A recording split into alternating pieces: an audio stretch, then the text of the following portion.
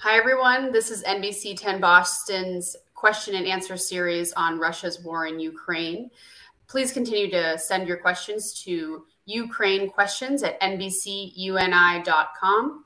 I'm digital reporter Mary Marcos, and I'm here with Maya Cross and Pablo Calderon of Northeastern University and Oleg Katsuba of Harvard University. Thank you guys for joining us every week. Thank you. So I wanted to start by talking about some horrifying evidence that has continued to sort of emerge, especially as Russia has pulled back from the city of Kyiv and the suburbs around it. And I wonder, there was a particularly some horrifying evidence coming out of the suburb called Bucha. And I wonder, Oleg, if you could start off by just telling us what happened there. Yeah.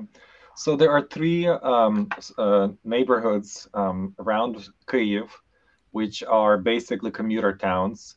One of them is Bucha. The other two are Irpin and Hostomel. And in its effort to take Kyiv, Russian troops have rolled into the towns, have shelled civilian infrastructure, and as we are now finding out, have executed several dozen, if not more, of civilians on the ground with particular cruelty. We don't have the full picture as of yet. The images that have surfaced recently that were taken by Agence France Presse, as well as by other journalists and officials on the ground, probably represent only a small fraction of what really happened there. We do have some imagery from the satellites, kind of visualizing how the bodies of people on the ground have appeared there. And we know now that all of that happened while the Russian troops were in control of the town of Bucha as well as of other towns. The images are truly horrifying, and they testify to the absolute brutality and the hatred towards everything Ukrainian that the Russian government, the Russian regime has whipped up, among the Russians in Russia, as well as obviously among the forces, the military forces themselves, the members of the Russian military. There's evidence of people being executed while kneeling on the ground with their hands tied behind their backs with pieces of white cloth, which usually has been used to signify that people are peaceful, that they are, trying to get out of the town or something else. There is now a video and several images of people being killed on their bikes, trying to also either move from one part of the town to another or to get out of the town. There are several images of people crushed in their vehicles by tanks driving over them and basically being killed in that way. All of that is just absolutely horrifying. There's certain evidence that this was done also in a way to terrorize the local population, so as to suppress the resistance. And we know similar history from World War II, when Nazis were executing one male from each house in front of the house in order to teach others a lesson. And so something similar we see here as well, because most of the executed people are males. Now, as terrifying as what we have seen is, I think there is more of this to be expected, in particular from those other towns of Hostomel and Bucha. In Hostomel alone, the currently reported number of missing people is over 400. What happened to them is very likely to be something similar to this on a much more mass scale. The same in Irpin, images where people were trying to escape, as you remember, over a bridge, have already, have been circulated in the Western media, but obviously more of that is coming. We're also hearing now from Mariupol, parts of which have been taken by the Russian military and which is under blockade, and it's that city is in the south of Ukraine on the Azov Sea. that the occupying forces have began cremating bodies of civilians as so as to cover up their crimes. The world cannot continue looking on, on as all of this is happening. A severe response is required. The question is now what the response is going to be.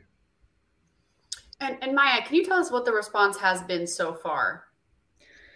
Yeah, I mean, it's just a horrifying situation. But as Ola said, we're only seeing the tip of the iceberg now in terms of the aftermath. So I think there is a relatively strong international response, but there's still some discussion over what to do exactly about this and whether this rises to the level of, somehow getting involved directly in the conflict. But one thing that I've noticed quite a bit of in the last couple of days is just the expulsion of Russian diplomats across the European Union and by the EU itself, which is actually the first time the EU has ever expelled Russian diplomats. So I think this is one way that they're trying to retaliate and show that what Russia is doing is completely unacceptable. And then we're also seeing the new round of sanctions. So one of the big new agreements, at least on the part of the EU, is to stop importing coal. It's still a relatively small area of energy compared to oil and gas, but the sanctions are starting to ratchet up, and the US has promised more weaponry. So I think this flow of weapons has to continue and has to grow. But there's also talk of how can Putin be held to account down the road with, these war crimes that clearly the evidence is mounting that these are war crimes. Putin is a war criminal. The Russian military, they're not innocent. They're not sort of like, these young men sent in not realizing they were going to have to fight a war. Now, some of them have actually embraced this war and they don't have any boundaries as to what they're willing to do. We can only imagine that Putin has allowed them to behave this way. And some of it clearly is a form of desperation. They can't win the war through the regular means of using, typical battleground strategies. And so instead, they're punishing innocent civilians with this brutality. Pablo, do you have anything to add? Yeah, no, I would say I agree with what Ole and Maya have said. Of course, this is a terrible tragedy, and the evidence is becoming undeniable that war crimes have been committed in Ukraine by the Russian military. I think that's going to be clear to see. And I think we have to make a distinction between two things here. One is what we do to stop this, right? And as ever, I think we are being, the West response and the response in general has been a little bit slow, too timid, and it has to be stronger. And I think more relevant than new sanctions and more sort of diplomatic pressure that can be applied on Russia, I think the flow, particularly the announcement of the United States that they're going to increase the flow of weaponry to Ukraine. That's the sort of thing that really sends the right message and a powerful message that the West is not backing down and that Ukraine is going to be helped and the right tools are going to be given to Ukraine to defend itself as well. And I think that's very, very important. And that's more in the immediate term, of course. The second element here is in the longer term, how do we make sure that justice is upheld, and how do we make sure that Putin is eventually brought to justice for war crimes?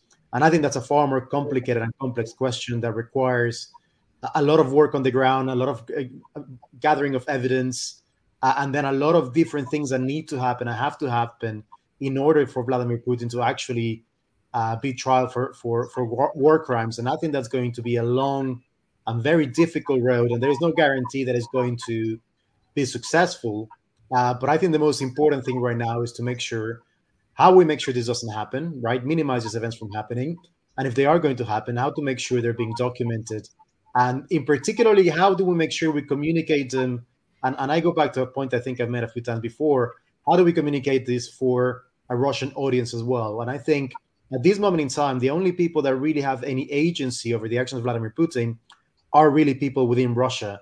And that's the sort of people that need to be convinced, and we need to speak to them and say, this is what's going on in Ukraine, right? And this has to stop, because that, at the moment, that's the only people that have any form of say over Vladimir Putin's actions. Right. Yeah, if I could just add a couple of things to this. Number one, perhaps some of you have seen an article that has recently appeared on RIA Novosti, which is one of the largest state news agencies in Russia, basically laying out a plan on how to punish Ukraine. And that plan basically amounts to genocide.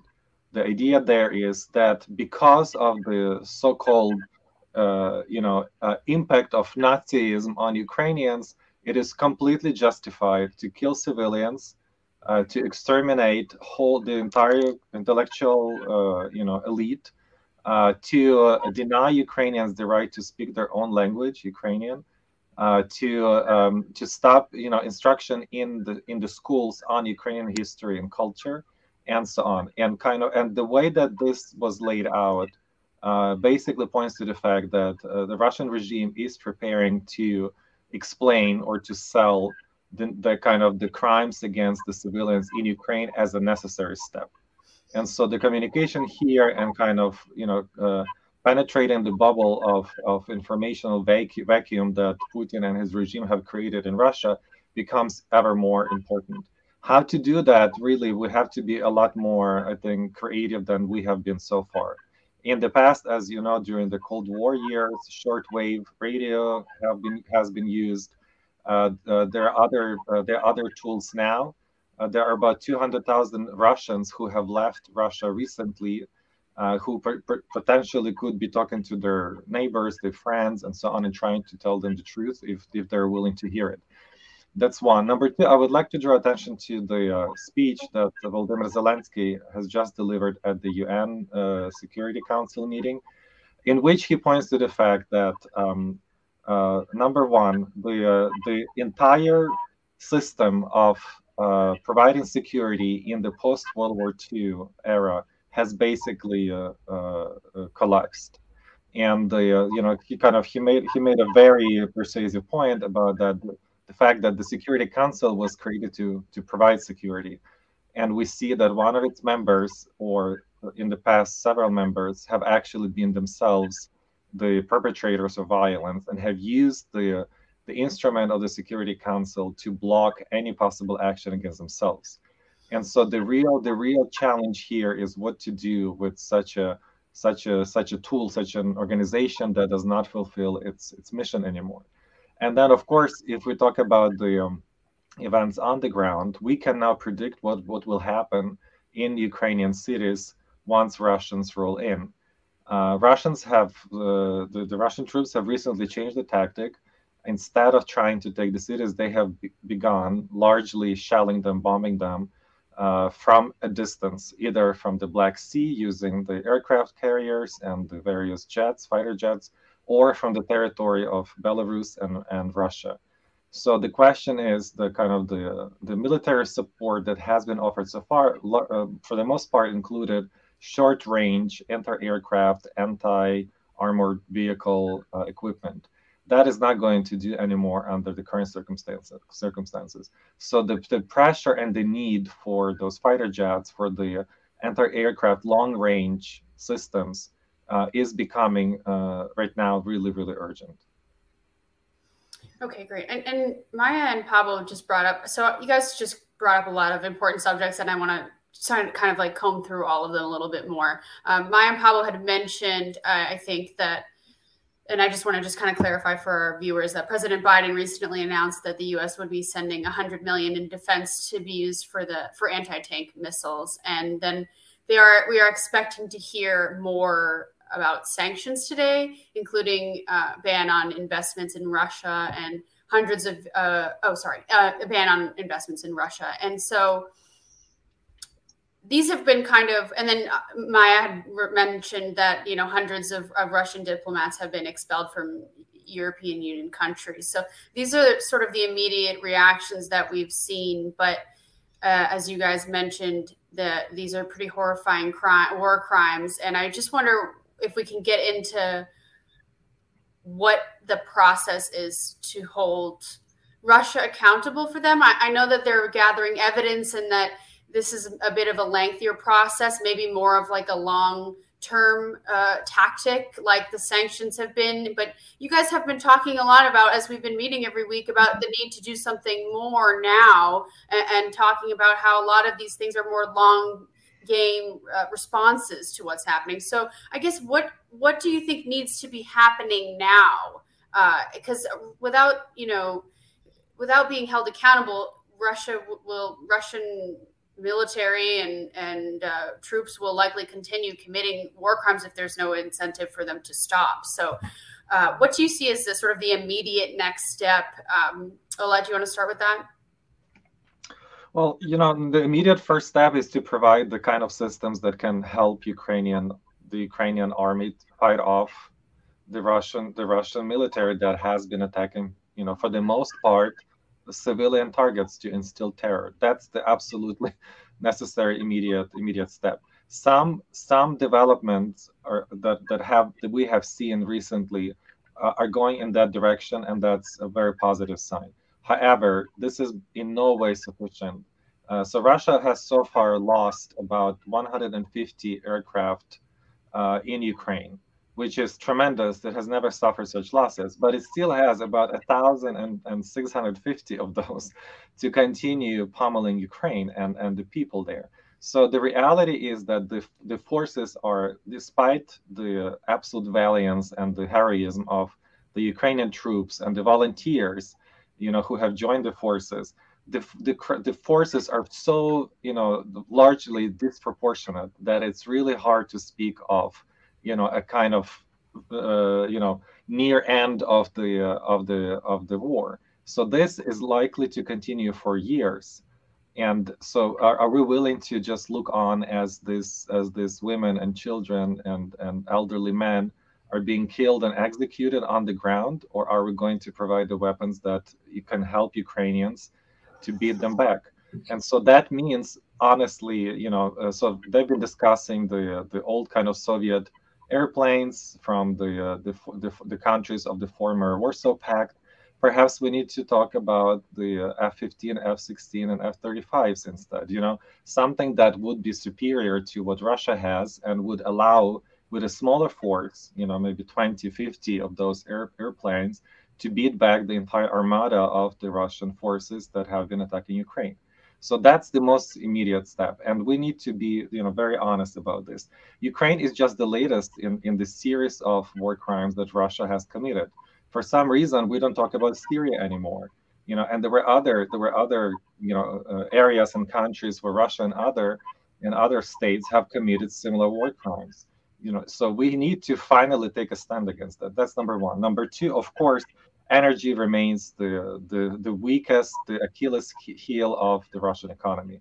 The only way to exert real pressure on Russia is to begin limiting the Russian exports of gas to the West. So that's Western Europe, that's United States, that's other countries in the West. Maybe now is the time to find mechanisms how to do that. It is difficult logistically speaking, but we are bearing responsibility for hundreds or potentially thousands and thousands of innocent people being killed because we cannot part with our comfort, right? So we need to think about this in terms of how much is human life worth to us. Pablo, Maya? Yeah, I agree with Oleg, and again, I think obviously hindsight is 2020, right? But I think we're going to end up back to the beginning. And again, I think we're going to show that the West has been slow to react, particularly in terms of military aid. Traditionally, we thought the great strength of the Russian military was its use of ground forces, of troops, and that's proven it's been its weakest point, right? So I think to a great extent, if we help Ukraine maintain control of the skies and avoid the use of fighter jets and long-range weapons to attack cities, that would seriously undermine the capacity of Russia to continue with the offensive. I agree that this will make the war perhaps a little bit longer, and it will be a longer war of attrition to a great extent.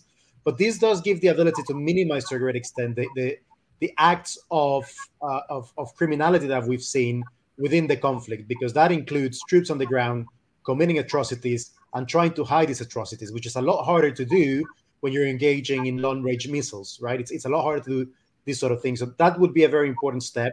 And I think that's what we're going to end up doing, right? And it's something that should have been done from the very beginning, but we were very tepid and we took very small steps. And everybody knows we're going to end up there in the end. I agree that obviously sanctions are very, very important, but I think those are, again, longer-term measures. And the objective of the sanctions is to strangle the Russian economy so it stops funding its military. But that is going to take some time. And that's going to take at least a few months. And the third front, which is what to do in terms of, for example, what Zelenskyy was saying about the United Nations Security Council. And I mean, yeah, the Security Council hasn't been working for decades, right? Some may argue that it's never worked. It was never really designed to work. It was designed to, get the great powers do what the great powers do and maintain this particular arrangement. So I don't think this is going to change the Security Council at all. I don't think there's an appetite from none of the permanent members of the Security Council to change their arrangement, because why would that be? This isn't the first time, as Oleg was saying, that one of the permanent members has blocked the Security Council with their own means and to pursue their own agenda. It won't be the last. And I think to a great extent, we're seeing the, increasing irrelevance of the Security Council as certainly a security arrangement, right? The more and more members of the Security Council, permanent members of the Security Council, are willing to overlook it to pursue their own security goals or whatever agenda, whatever goal they may have. So I think really the only option, and I don't really like to sound particularly hawkish around these issues, but the one only option we have is to support Ukraine militarily, to try to make the commission of these crimes harder for the Russian military, to get Russian troops outside of Ukraine territory as much as possible, and try to minimize the commission of these atrocities. And secondly, if these things happen, make sure they're properly documented, evidence is properly gathered, and then you never know what can happen. Maybe in 10, 20 years' times, you never know what could happen. We saw that happen in the former Yugoslavia, for example. You never know when things might change, and you never know when Vladimir Putin and the Russian leaders and the military leaders may be brought to justice. So I think these are two very important elements that we have to take under consideration: the short-term issues and the longer-term goals and calls for justice as well. Maya? Yeah, I would just add to that even though it's horrifying to see these images coming out of Ukraine and the civilian suffering, what we're doing is actually working at the same time as well. I think it's important to recognize that Russia is coming across much weaker than we initially thought it might appear. And Putin has made all these miscalculations. He appears illogical. All of his goals that he puts forward to weaken the West, to force Ukraine into submission, all of these things, the opposite is happening. So I come back to the earlier point about, when you see the military behaving in this way, with these brutal tactics, it is in some ways a form of desperation. I think Putin's goal was to topple the government in Kyiv and to put a puppet government in place. He can't do that. And so he's allowing the troops this leeway to take out their anger and frustration and just their horrible, sense of their own goals on the civilians. But Russia is getting weaker and weaker. The economy cannot sustain resupplying the military. It's not just a battleground war, it's also a political battle. And he's losing that as well. So I do think that the key strategy right now is to ramp up what the West is already doing, not to relax, to sort of focus on other things going on in the world, but to continue this singular focus on defeating Russia. Because I think we are at a stage now where Russia and Putin are weakened to a degree that there could be defeat of Russia in the future in some form. This isn't it. There's a possibility of a protracted Cold War type of scenario in the longer term, but yet it's not like the original Cold War, because Russia is so much weaker than the Soviet Union was, and Putin is as well. So, so one thing I think is we need to acknowledge it is working, and we need to just ramp up more of the same, more sanctions, more military transfer and support, and more kind of political condemnation of Russia.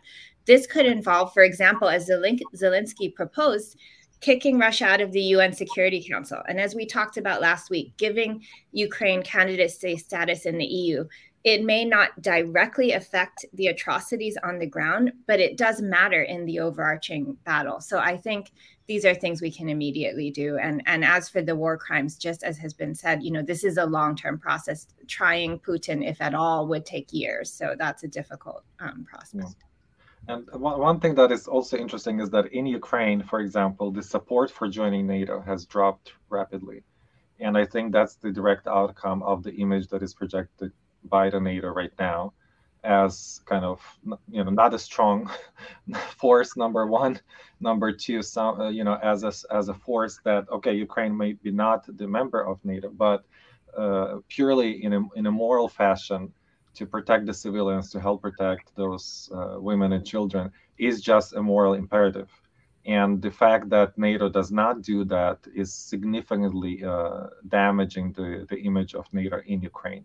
And so right now, the kind of the support for joining the EU is by far much stronger than the support for joining NATO. Not because people have been scared by the war or something, no, simply because they realize that the more effective way of gaining security is developing one's own forces, while developing economically and integrating with the EU. And so I think that's one, outcome of this non-interference strategy that the NATO, although it's still interfering, but not interfering directly, has created in Ukraine. And it will have its own kind of long-term consequences for the NATO itself. And we need to remember that too. Mm. Right. Pablo, did you have something to add? Yeah, can I just add that I think I agree with both Maya and Oleg. And I think one of the risks that I can see here is that this could end up being a lose-lose situation, right? In which both Russia has shown to be weaker than weaker than we thought it was, right? And it may fail to portray the image that it wanted, but so could NATO and so could the West. And particularly if in this political battle that exists between NATO and Russia, Russia is unable to capture Ukraine and to achieve its military objectives with the ease that they thought they would, and to be honest, with the ease that many of us thought as well, right? But also if Russia is engaging in war crimes and is destroying cities and killing populations and population displacement, and is allowed to continue in this way, again, NATO is going to be proven to be very, very weak in the sense that it's going to be unable, or even worse, unwilling to protect an ally country. And that's just, a lose-lose situation for both sides. And I'm afraid that could be an outcome that wouldn't be beneficial for anyone. And it may be it may be better than an outright defeat of Russia, right? But it's not particularly good either. It's not an outcome that we want to see. And I think it is definitely a political battle, and it's a battle for image and for projecting power. And I don't think either Russia or NATO are necessarily projecting power. And the view from outside the West, perhaps, is showing that neither Russia or the West are particularly looking good from this conflict. Yeah, and Ukraine, just to remind people, for those who may not know it or may have forgotten, Ukraine has been a long-standing ally of NATO. The fact that Ukraine sent its troops to Afghanistan, to Iraq, to all kinds of peacekeeping missions around the world, and has been very effective. And in fact, if you may remember, Ukrainians were incredibly helpful in helping evacuating some of the people from Afghanistan after the United States' sudden withdrawal from there. And, kind of the success at the time was some of the most remarkable compared to all the others, struggling to extract people from the airport and negotiating with the Taliban and so on. And so people in Ukraine obviously remember that a lot more than perhaps people here. But nevertheless, kind of the perception there is that while Ukraine is not a NATO member and therefore, of course, doesn't have the right to demand or to ask, with some kind of, kind of rule or for support in terms of protecting its cities, but there is a moral obligation because the values that the NATO stands for are the values of humanity, of humanism, right? And so when that is not being upheld, that undermines that standing that the NATO and has had. But I mean, I think we still have to come back to the reason why the West and NATO are holding back is because of the threat of World War III. I mean, it isn't that they want to do nothing or they think it's okay to sit back, or it's like, well, we have a free pass because Ukraine's not in NATO. It's because Russia is a nuclear power and because Putin is behaving in a maximalist way. So hands are tied here. You know, I think Biden has actually done a pretty good job of trying to navigate this in a way where the response is strong and coordinated, and yet it is not escalating things to the level that spreads beyond Ukraine. So it is a bit of a conundrum here that I sincerely believe that the West would like to do as much as humanly possible to help resolve this situation and have peace and to protect Ukraine. Ukraine is fighting on behalf of the whole liberal world order. But at the end of the day, there is also this moral obligation to prevent World War III. So I think, you know, the West is basically stuck between a rock and a hard place. And we are trying to figure out ways where nonetheless it can still do as much as possible to help Ukraine in this situation. Yeah, can I just say I entirely agree with Maya, and obviously I'm not pretending that there's an easy answer here, right? And if I knew the answer, I would tell everybody, and I'll be in Oslo collecting my Nobel Peace Prize or something, right? I mean, nobody knows how to solve these issues, but I do think it's also a question of timing as well. NATO has had a bit of a beating lately, right? In the West in general, the withdrawal of Afghanistan definitely didn't help. So all these ideas and this projection of weakness, right, and this perceived weakness, which emboldened Putin, may actually be strengthened with this whole episode in Ukraine and the lack really of the perceived lack of commitment by other parts of the world or non-Western countries as well. And I think it's all very much bad timing. And of course, there's no easy solution here. And I really don't know what the answer is.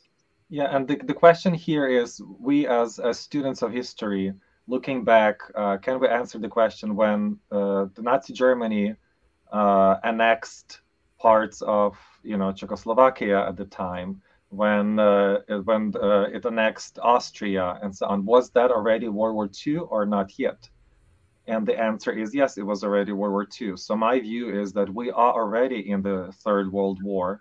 It's very unusual because it's nothing like what we've seen before, right? Nevertheless, this is already a real war on the ground, and the parties to it are the West and the authoritarian regimes. And the real we may want to ignore the fact that we are already engaged in it, but we are already a part of it. And so the question is, you know, are we going to prolong this by trying to not engage, or engage in a very minimal way and hoping that maybe the on the ground, the smaller forces are going to fight it out against themselves, you know, without drawing us in? Or are we going to stand up and do more to defend the democracy? That's really what is at stake here, essentially. So if Putin can exercise, and we talked about this last week, if Putin can exercise his blackmail and be effective in his effort against Ukraine, what will prevent him from making the same threats against Poland, against Hungary, against Germany, for that matter, or France? You know, so we need to find a way to project a stronger stance while at the same time, you know, engaging the real threat here. Right.